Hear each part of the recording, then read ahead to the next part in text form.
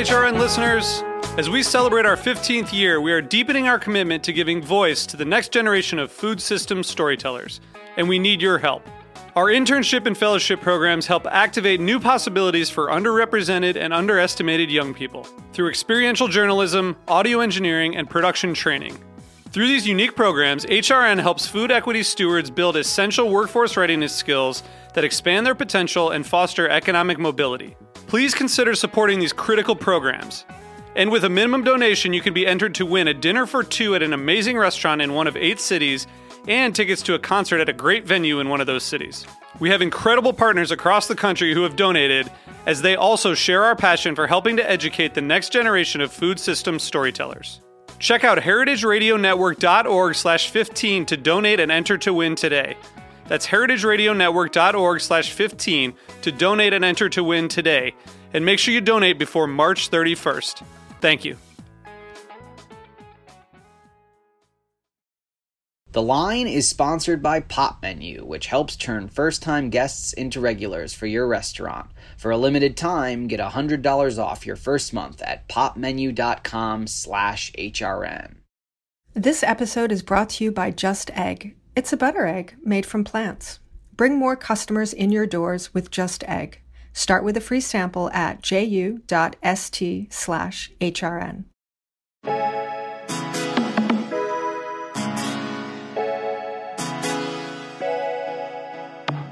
Welcome to The Line on Heritage Radio. I'm your host, Eli Sussman. This is the second part of a special 1 year into COVID episode featuring voices of hospitality professionals. If you haven't heard part 1, please go back and take a listen. On this episode, you'll hear from more people within the industry speaking in their own words about how COVID has affected their lives and businesses. All of the audio you'll hear was recorded from the last few weeks, from the end of February until early March of 2021. First off, you'll hear Carolyn Schiff, pastry chef of Gage & Tollner in Brooklyn, New York. I thought our industry was really, really hard before COVID. I didn't think it could get any harder. And COVID made it so much more difficult. I think the lack of support from our elected officials was heartbreaking. And it was a slap in the face and incredibly painful. And I think that it's unacceptable, as the hospitality industry, from food from diners to delis to fine dining. We are, you can fact check me on this, but I think we're like the largest employer in New York State and probably in the country. And so the fact that all of these people and all of these businesses were left with like no safety net, to me is unacceptable.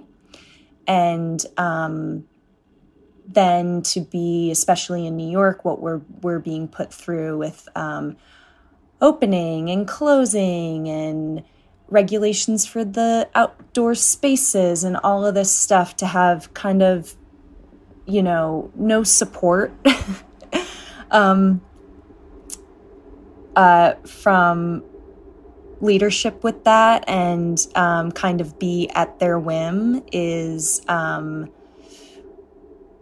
really just so crappy. And to, then sort of task the restaurant industry with helping bring back the economy and generate some tax dollars and, bring people back to work, but not give us the tools to do it effectively and safely is just,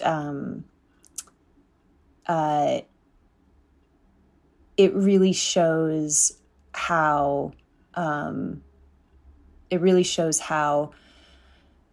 our leadership, specifically Cuomo, how he values people who, or I should say, how he does not value people who work in the restaurant industry, in the hospitality industry.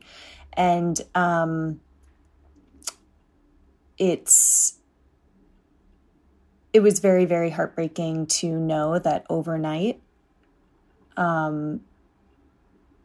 so many people that I work with were left with absolutely nothing. And on a more positive note, the silver lining is that I've just seen how incredibly resilient and creative our whole community is, how all of these cooks and chefs and bartenders and servers and managers, and I mean, people overnight, they lost everything, and to see how people have figured out how to still work and serve their community through this, through pop-ups and through fundraising and bake sales and all of this stuff. I mean, I knew that chefs were and food people, restaurant people, I knew how resourceful we were, but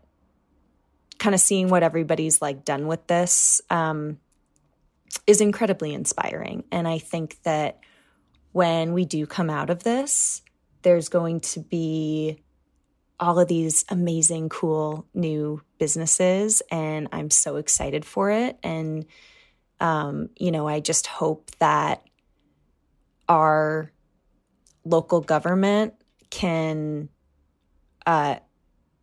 really make some moves to support and nurture those businesses, because it's going to make New York even better.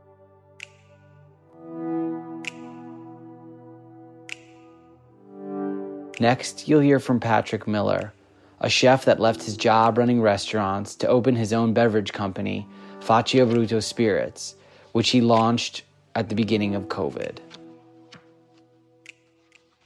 I started at the beginning of COVID. I started in end of March, early April. So I've only known COVID restrictions, COVID accounts, and all the kind of strange, difficult things that come along with that, which is to say, just not getting to distribute my product to as many people as I'd like via, restaurants mainly. As soon as I opened, restaurants shut down, bars shut down. The only things that were open were retail shops. And so, all the retail shops were doubling down on the brands that they had known and the brands they knew that people were going to buy.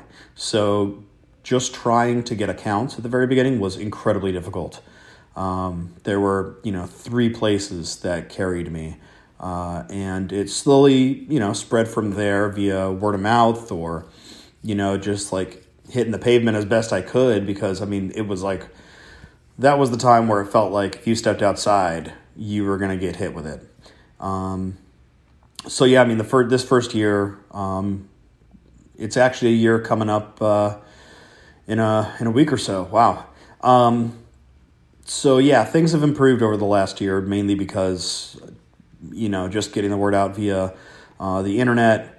And I feel like the city, so far has embraced what I've got to offer, which is amazing. It was really touch and go for a second. And I think that things really picked up when I was picked up by a distributor, T. Edwards. So they just have a much bigger reach. They have delivery trucks instead of a car and a hand truck. They have reps. I just had myself. So it really saved my business. I am so fortunate that I did not have to close or, dip into my savings to save the business. And then who knows how much money I'd have to live off of.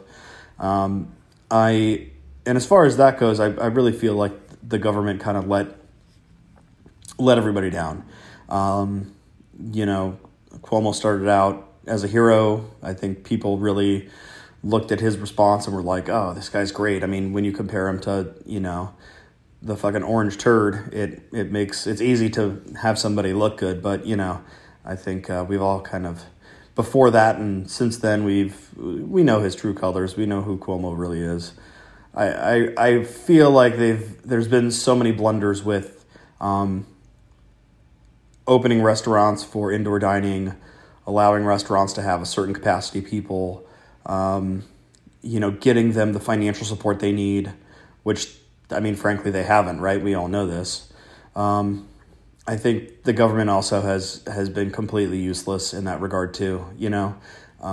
They've given money away to people who don't need it, to companies that don't need it, and meanwhile, small restaurants like the one I used to work at in Brooklyn, I mean, they're still trucking, but they had to shut down for a couple of weeks because one of their staff members got infected with COVID, and it's happening to it's happening to more and more places right now. They just aren't getting the financial assistance they need. And I think, to end, I really hope that somehow we are able to get somebody in the government to send grants to small businesses, namely restaurants, who are really in need of it, because let's be honest, a lot of the big name chefs with larger empires, sure, if they close 1 or 2 restaurants, not a big deal. But, for people that only have 1 restaurant, 2 restaurants, if they have to close 1 or 2, I mean, that's everything, right? So I sincerely hope that somehow we can get somebody to get our message to the government that they really need to step up. If they can bail out airlines, they can bail out restaurants.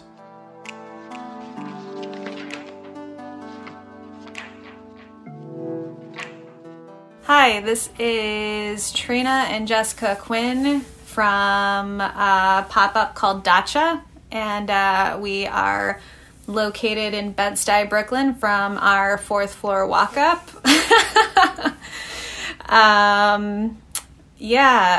We started this pop-up about 5 months ago. Yep. And I don't know, we both didn't have jobs. We were let go / quit. I quit. I quit and also got let go. But yeah, we had just been postponing, our, hopes and dreams when, you're working in the kitchen for somebody else for about 14 hours a day plus. And we're like, you know what? Why don't we cook some of the food we love cooking? And it is actually Jess's background, which is Latvian Ukrainian, and my favorite food in the world. So it actually worked out pretty easily to just start cooking the food we actually love to eat and love to cook. Yeah, I think when the pop-up started, or not really when the pop-up started, but when the pandemic and lockdown started, everyone was turning towards comfort food. And we noticed a trend kind of appearing in our household, and we were just cooking a lot of Eastern European food because that's what kind of brought us solace and comfort. And I think Trina was the one that came up with the idea that she was just like, if this is the food that's bringing us comfort and joy in a time of uncertainty, she was like, I think that this food would bring those same sort of moments of joy to other people. And so Dacha kind of was born out of that. But we had our first pop-up back in October, and people showed up, and they showed up at our apartment, and they ordered food from 2 people that they didn't know, who they knew that we were chefs, obviously, from restaurants, but there was, this immediate sort of excitement and just a very good reception from our neighborhood and colleagues in the industry. And I think that every single week since, it's gotten busier and we have regulars, and it's just been something that's been pushing us to just keep growing and doing it, and sort of showing us that there's a longevity and future to this dream that we decided to embark on. We've also been just incredibly lucky and fortunate to have, friends that maybe we didn't know in real life, but through social media, we've gotten to know better. But friends like Eric C., who owns Ursula, or Libby Willis, one of the former owners of Mimi's Diner, just kind of very graciously open their doors to us to sort of help us reach a new audience and, kind of just give us another home base. And, for two chefs who don't have, a kitchen or who haven't had a kitchen for so long, to have friends open up, their homes and their kitchens to us has been, something that, I think has meant a lot to both of us. And I think, if anything, this year is kind of showing us that through a sense of community, we're going to change the, how food is produced and how we hold people accountable in restaurants, and everything that kind of failed us as a community, with working in different kinds of restaurants, I guess. I don't know how to say it. Just, we need that support, and it was very evident that it was lacking, not only the government, but, just like in our establishments. Yeah, I mean, the general makeup of the restaurant model is flawed, and I think everyone who's worked in the industry knows it's flawed, but when you're working, 5 or 6, 14-hour days, I think what the industry has had working in its favor for so long is that you can't be a social justice warrior when you're exhausted and you're burnt out. And I think that this wave of slowing down, because we haven't had the choice, everyone had to slow down when everything stopped. I think we were, able to kind of get our heads out of our, prep lists and, this constant just, exhaustion, to take a moment and look at where the cracks were and to sort of maybe make a game plan of how we can fix it and where do we go from here. And, it'll take time, but we're on the right track. Yeah, and I mean, that's, I think, the hope for Dacha, is to be able to produce that and lead by example. So we hope to keep cooking and, be able to work with the community the more and more we grow.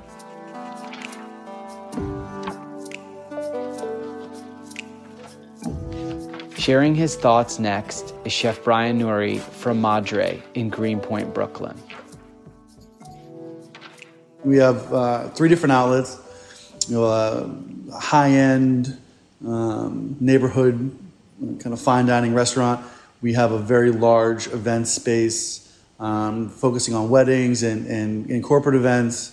And then we have a smaller like breakfast kind of lunch spot inside one of the hotels. And we're building out another as well. So business has been as up and down as my emotional state. But, when we got closed down the first time in March, we were turning a corner in a way that was going to be, for us, life-changing. Financially, for our events and our catering business, and then also for the Madre, our restaurant. We got a beautiful review in Forbes magazine. I mean, really a love letter. So we were really flying. And then we got closed, and our events business was just stopped, and our restaurant is not the kind of spot where, you can just pivot to selling burgers, takeaway, and that be enough. We attempted a marketplace with like fresh pastas and sauces, stocks, different to-go items you could pre-order, but it's a difficult thing, especially in Greenpoint. We're kind of off the beaten path, and, people being very concerned about how and where they're spending their money financially just didn't make sense. So we closed completely. And then in June, we reopened the restaurant. We pivoted the rooftop into like a larger like cocktail lounge, bar space. We have this big, beautiful rooftop that we can retract the roof. So it's completely open air, and it felt incredibly safe, and people could be distanced. And that was incredibly beneficial. So we made those 2 moves, and we were gangbusters. I mean, we were 50 to 60% over our estimated weekly numbers. We had found a way to pivot our menus at the restaurant so that we were a little less touches, a little more cost effective. We're able to lower the prices a little bit to make service faster. So we had to change our entire identity quote unquote, because of the pandemic. But we looked to outside influences from some of the best restaurants and how they were handling the situation, and we adapted those to meet our own needs, and it ended up being very, very fruitful. We went hard all summer, to save as much money as we could, to keep the team employed as long as possible, and just walking the tightrope every day, knowing that more so than ever, margins have always been impossible, especially in a small restaurant with amazing food at very cheap prices and not enough tables and too much staff. That's not a great business model. But we pivoted and we were able to really make it happen. And we're so proud of the work and the team and the push, added brunch, and it just felt really, really great. And then, as soon as the colder weather started coming in, we had outfitted this sidewalk space. And that was the thing that was fortunate for us, is that at the restaurant we had 80 feet of frontage and sidewalk space, which allowed us to put in 2, freestanding shelters that were, well built and well insulated, but still felt very open, all with windows, air circulation, moving fans. So you were just feeling you're eating al fresco. But not a lot of people could do that. Fuck, dude, Uncle Boone's went out of business, And if it wasn't for the fact that we own the buildings, we would be completely fucked anyway. That was like the godsend, But the reality is, you're working every day with a fucking gun pointed to your head because, you're in this middle of this political maelstrom, and everyone's using this disease or this virus as a fucking Trojan horse to move their political agendas, and we're just leaves in a fucking hurricane, man. Leaves in a hurricane. We're going to take a quick break. Stick with us here on Heritage Radio. We'll be right back.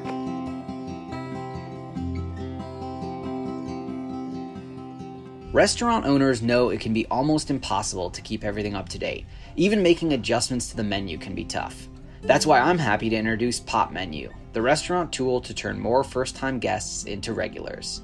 Pop Menu is the full digital solution for independent restaurant owners, starting with a dynamic interactive menu that hooks your customers from the start and a mobile-friendly website design. It has automated marketing integrations that build long-lasting relationships with your guests. Pop Menu gives restaurateurs all the tools they need to put the focus back on what matters most, the people and the food. For me, this year, I've become a big user of contactless delivery. I personally love it when I can order directly from the restaurant rather than using a big third-party app, because that means more support goes directly to the restaurant. If you're relying on third-party apps, consider switching to Pop Menu. Trust me, if you're a restaurant owner, you need Pop Menu to take your business to the next level. For a limited time only, get $100 off your first month, plus you lock in one unchanging monthly rate. Go to popmenu.com/HRN. That's $100 off your first month at popmenu.com/HRN.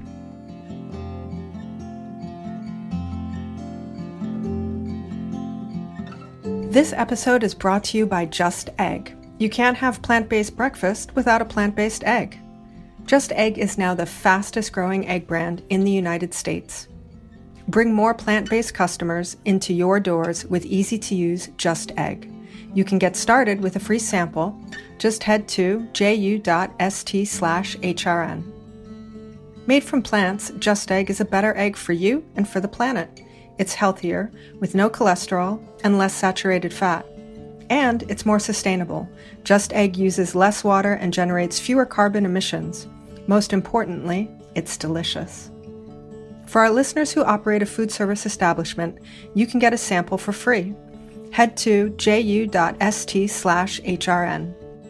Just Egg makes a delicious plant-based addition to any menu. It's available as a liquid scramble, great for omelets, frittatas, stir-fries, and French toast. There's also frozen, pre-baked folded version that's ideal for filling breakfast sandwiches or topping salads. Chef Jose Andres called Just Egg mind-blowing, and Bon Appetit says, so good I feel guilty eating it.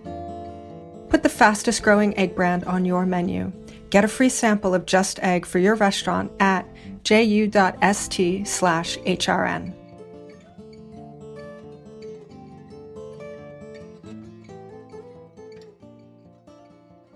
Welcome back to this COVID 1 year in special episode of The Line. The next voice you'll hear is Chef Kiki Luya, who left all of her Detroit-based restaurants and food businesses in the first week of March, right before the pandemic truly took hold in the United States. Hi, my name is Kiki Luya. I am a former chef owner of Folk, the Farmer's Hand, and Nest Egg Detroit Hospitality Group, all of which are located in Detroit. In 2020, it was a really interesting year, I think, for the entire industry, myself included.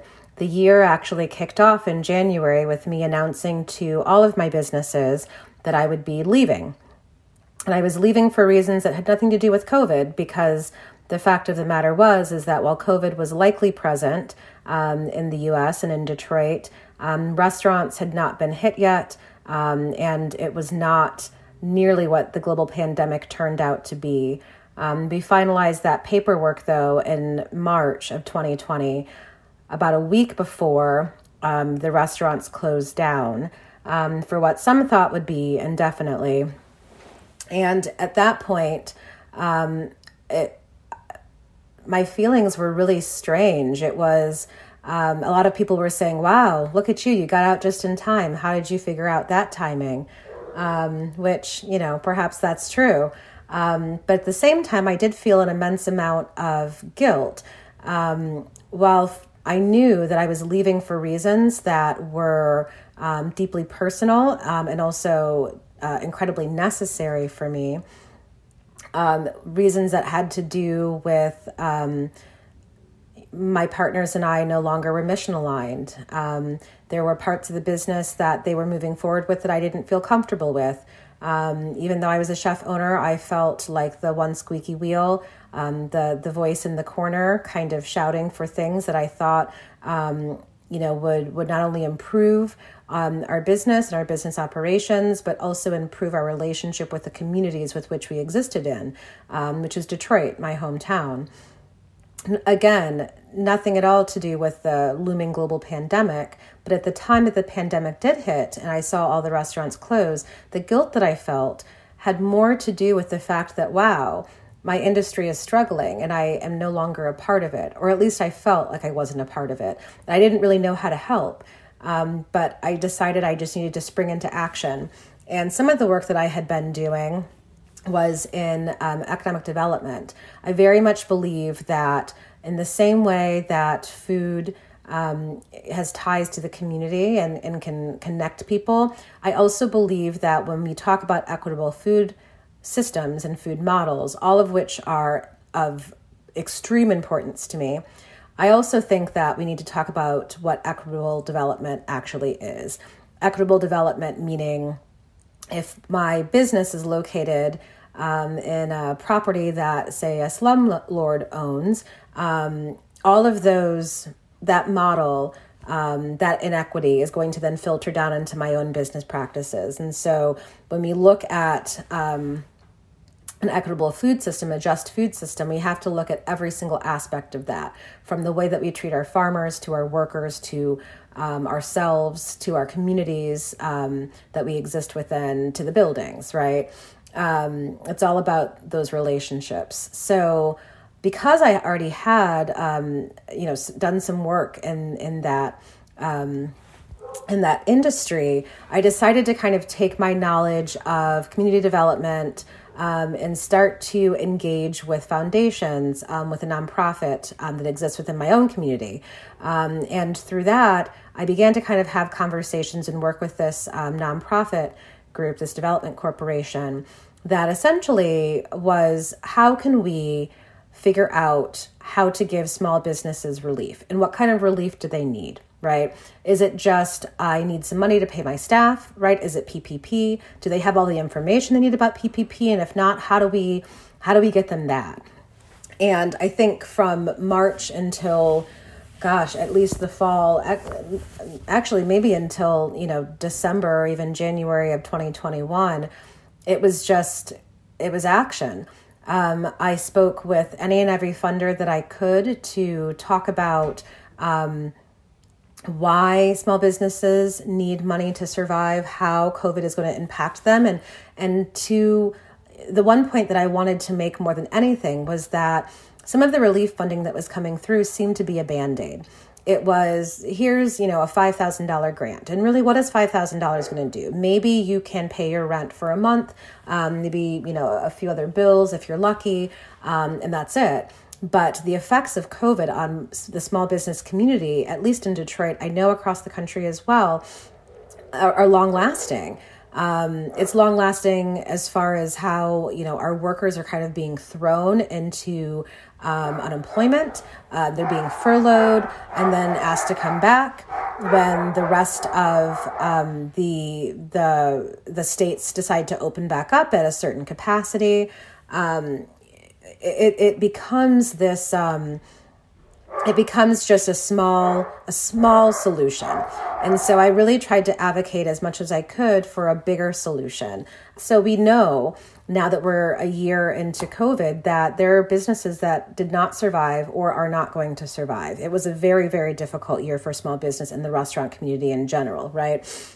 But because of that, how do we then strengthen the businesses that exist and that kind of make, they're staples in the neighborhood?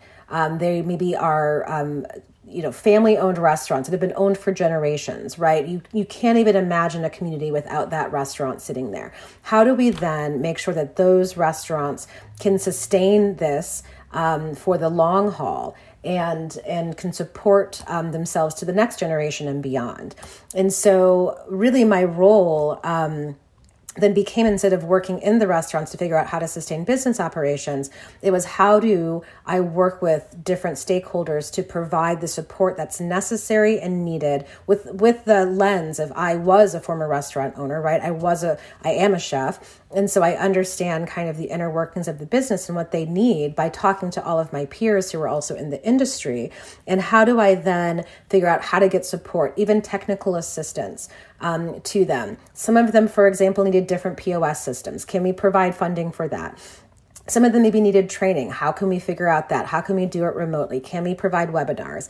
How do we figure out how to, put investment dollars towards better websites so that they can actually support e-commerce platforms? All of those things, I think, are just as beneficial to the restaurant community because it is about helping them sustain themselves beyond this global pandemic and really into the future. And I think that those kind of support services don't need to stop just because more people, for example, are vaccinated. So for me, I really saw myself stepping into an even bigger shoes of advocacy. Advocacy was always very important to me and is very important to me in food. I believe that food is political. It's very difficult to tell me otherwise. But I think that it really took me stepping away from my restaurants to understand how important advocacy really is for me in the food industry, how I can use my voice in order to create change and impact, and how all of those things are also to the benefit, hopefully, of an industry that I love so deeply.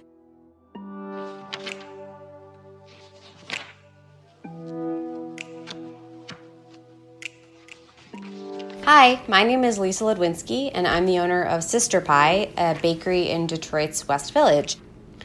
We almost immediately went from a team of, I think it was 15 employees to a team of 3, and most of our employees went on unemployment with the, I don't know if I could say promise, but with the idea that we would be bringing them back to work once we potentially got funding for that. And so we first operated as a grocery store, but not the kind of grocery store that you can walk around in. The idea was that we had access to lots of different foods, whether it's fresh foods like produce and dairy, or even just flours and sugar, dried beans, And the idea was our neighbors could walk to Sister Pie and not have to be concerned with going to the grocery store, which I think for a lot of people was the one place that it was hard to avoid going to the grocery store. And so we sold a lot of grocery staples. The only thing that we didn't sell anymore were like cookies and pie. It was a popular thing in the neighborhood, and I felt the support from the neighborhood, but it also felt kind of like this mutual support that I hadn't really felt before. Like in the past, I've always thought of the business as like, okay, well, I'm so grateful for the fact that people in our neighborhood are coming to Sister Pie and buying pie and cookies. But at this point, it was like we kind of needed each other. And that felt like a really powerful kind of signal to me of how important being in touch with and kind of serving your community can be. A lot of times it seems like something that you sort of just think of as like a fluffy, good feeling. But as the pandemic hit, it became clear that that was a very real need we had, was to be able to have that support. And I know, too, that we already kind of started from a place that was better than, I think, a sit-down restaurant, or really a restaurant of any kind, because we were already so set up for people to take food away, so that once we did transition into baking again and we brought our employees back, it was a little bit smoother for us to have customers just come up to the sidewalk sale and order something and leave. And so I guess I'm just grateful for the fact that that was the business model that we were working with, and didn't have to kind of even consider whether or not we would open indoor dining up in any way. I became more of a workers' rights type boss this year than I had been before. I think in the past, again, it was something that we would say as a business and we felt, but I think this year really caused us to put our money where our mouth was. And I hope that that's the case for other businesses, but also for consumers and just the way that we view food and food manufacturers and servers and bakers and all of the people, farmers, everyone who works in some sort of food job. I think there's so many people who are kind of involved in righting those wrongs. And it's me as a business owner, it's people who are voting, it's people who are going to restaurants, and it's not just about one person making a change, it's about everyone having a different perspective on how food businesses work and how food is made and what that entails, and valuing different types of work. Our business is looking to become worker owned, so we're going to be spending the next year exploring that, and that is something that has that has been on my mind for a long time, but experiencing the pandemic made it even more pressing for me to work toward running a business that is rooted in equity and opportunity, and that's a big takeaway for me. A huge thanks to everyone that contributed audio for this project. It's a lot to ask to sit down and try to encapsulate a year of your life into an audio clip. So thank you for your honesty and for taking time out of your busy lives to share your stories with me and all the Heritage Radio Network listeners. If you are a hospitality worker and want to talk about your time working or not working during the past year during COVID, please feel free to get in contact with me via email. My email is theline@heritageradionetwork.org. If you want to hear more chef and hospitality industry interviews about personal experiences during COVID, you can search for The Line on Spotify or iTunes podcasts, and make sure to subscribe so you don't miss new episodes as they go live. I'm Eli Sussman. Thank you so much for listening.